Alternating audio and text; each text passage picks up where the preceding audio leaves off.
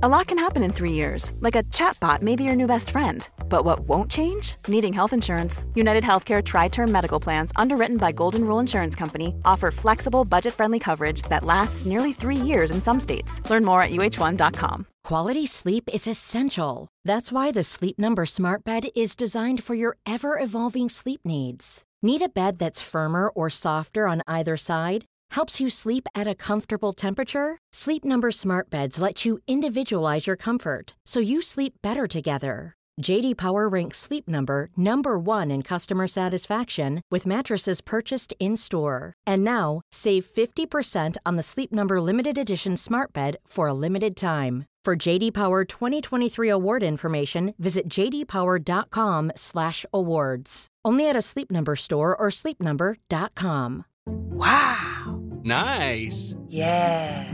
What you're hearing are the sounds of people everywhere putting on Bombas socks, underwear, and T-shirts made from absurdly soft materials that feel like plush clouds.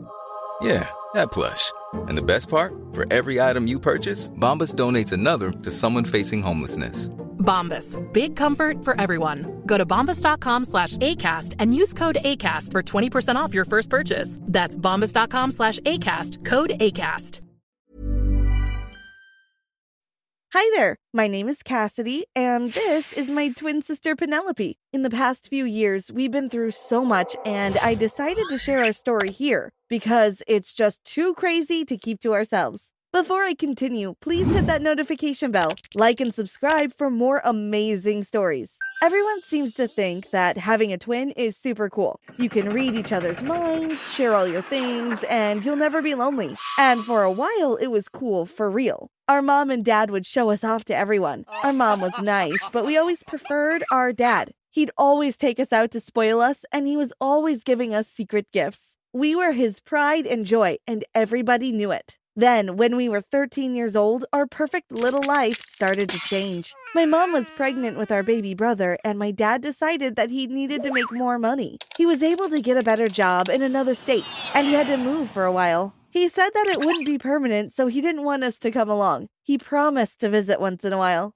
It was weird living without him, but we got used to it after a while. After my brother was born, my mom started acting weird. She'd only pay attention to him, and she completely ignored us. Then it reached the point where she treated us like we were invisible. I remember it started one Saturday morning. Penelope and I woke up and went downstairs for breakfast. "Good morning, Mom," we said. She ignored us. "What's for breakfast?" I asked. There was no response. I opened the fridge and there was only baby food in there. "Let's just go to McDonald's for breakfast," Penelope said. We got dressed and went out. Luckily, we always saved a bit of our allowance so we could afford to treat ourselves once in a while. "What do you think is wrong with Mom?" I asked with a mouth full of pancakes. "I don't know. I hear some women get all weird after having a baby. Maybe she'll snap out of it soon," Penelope replied. "I hope so," I sighed. Our mom ignored us for another week, so we continued eating out a lot. Then, as we were down to our last dollar, our dad decided to pay us a surprise visit. We came home from school on Friday and just saw him sitting there happily in our living room. "Dad!" we both screamed while running into his arms. "My pride and joy, my baby girls, how have you been?" he asked. "We're fine, but we think something is wrong with Mom," I said. Then Penelope nudged me in the stomach. My mom walked in with a bright smile on her face. "Now, there's my lovely family. Dinner's ready. Hi, girls. How was your day at school?" she asked. "Huh?" I said, and my sister looked just as confused. We went to the dinner table anyway. Our dad told us that he'd taken the week off because he missed us so much and that he had made some amazing plans. He let us take a whole week off school, and we went somewhere fun every day. It's almost like he forgot he had a newborn baby and a wife at home. The day before his flight, we canceled our plans and asked if we could all stay home together. We thought this would make our mom happy, but no luck. She was grumpy all day. The day after my dad left, my mom was back to ignoring us. She did this for about a week. Then she'd actually talk to us, but almost everything she said was hateful. I remember when we asked her if we could have some money to buy dresses for the school dance. "Why would you want to go to the dance anyway? I doubt any boy would ask you two out," she said. "Because you're both really ugly and dumb. I don't see why any boy would waste their time on you. Anyway, you're not getting any of my money." We were sad and eventually decided not to go to the dance. Another time, we asked her for permission to go to a friend's sleepover. What kind of crazy person would invite you two losers to their house anyway? She asked. Samantha is our friend, Mom. She's been our friend since kindergarten. Don't you remember her? Cassidy asked. Why would I waste my time trying to remember your friends? Anyway, you're not going anywhere. You have to stay home to babysit your brother. I'm going out tonight, she snapped. So we stayed home that night and had our own little sleepover with Jonathan. Cassidy and I were happy that we at least had each other and an adorable little brother.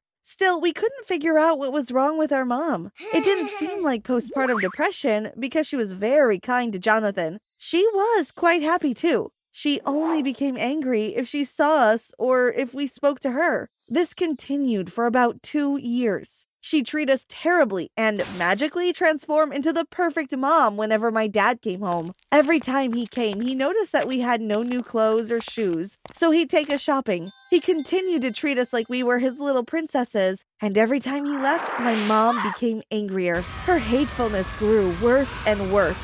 Instead of just saying hateful things, she started making our lives hell. Penelope, did you wake up in the middle of the night to cut your hair? I asked as I gasped at my sister, who woke up looking like a boy. What do you mean? She said while rubbing her eyes. Then she looked at me and her mouth dropped. Where's all your hair? She asked. We ran to the mirror, looked at ourselves, and screamed. At that moment, Jonathan walked in. Mommy throw hair in garbage. Now I have big boavas, he said, then smiled adorably. We were confused, but went straight to the trash can to check. And there it was, her beautiful hair under some old banana peels. We cried, and when our mom came in laughing, we asked her why she had done it. You spend too much money on hair products, and besides, your hair is ugly anyway. Just put on a hat and shut up, she said and walked away laughing. Our dad didn't come home for an entire year that year, and I think it was definitely the worst year of our lives. Our mother realized that she couldn't really break our spirits at home, so she tried to embarrass us instead. She did many horrible things, but the worst one was when she trashed our bedroom, took pictures, and came to our school and passed them out to our friends and classmates. She told everyone that we were dirty and never tidied up after ourselves. We became the laughingstock of the entire school. Our principal asked to speak to our mom that day because he didn't appreciate her doing that. While she was in his office, she told him that we were abusive daughters and she really didn't know what to do with us anymore. He called us in while she was there to scold us. Your mother says you twins are unmanageable. I'm going to give her the name of a boot camp nearby, and if I don't hear about an improvement in your behavior soon, I'll arrange to have you sent there myself. The next week, my mother went back to him and told him we had stolen her money. We were off to boot camp that weekend. It was an awful place for the most horrible types of girls we had ever met. We all slept in one huge dormitory which smelled disgusting. I swear none of those girls had ever heard of a shower. We had to wake up at 4 a.m. to run laps around the field. Then we had a horrible breakfast of stale bread and old tea. After that, we were given ridiculous chores to complete. On our first day, Penelope and I were given toothbrushes and asked to clean all the toilets in the building. Then we did more running, push-ups, and all sorts of strange exercises, while huge women screamed at us. It was like receiving the worst sort of punishment for doing nothing wrong. We went home after a week, completely broken and exhausted. I hope you learned your lesson, our mom said. Why did you do that to us? What lesson did we have to learn? What have we done to you? I asked. She smiled. We went straight to our room. We need to call Dad to let him know what's going on. We have to find a way to get out of here, Penelope said. Mom took our cell phones. How are we going to call him? I asked. Don't worry, Cassidy. I'll find a way, she replied. The next day was Monday, and we went to school as usual. Before our first class, Penelope pulled me into the bathroom and said, Look, I got Mom's phone. Let's call Dad. Wow, how'd you pull that off? I gasped. Just as I grabbed the phone, I saw a text message from our Aunt Suzette, our mom's sister, who was never really fond of us. It read, I think that's a drastic measure. Maybe you should reconsider. What are they talking about? I asked.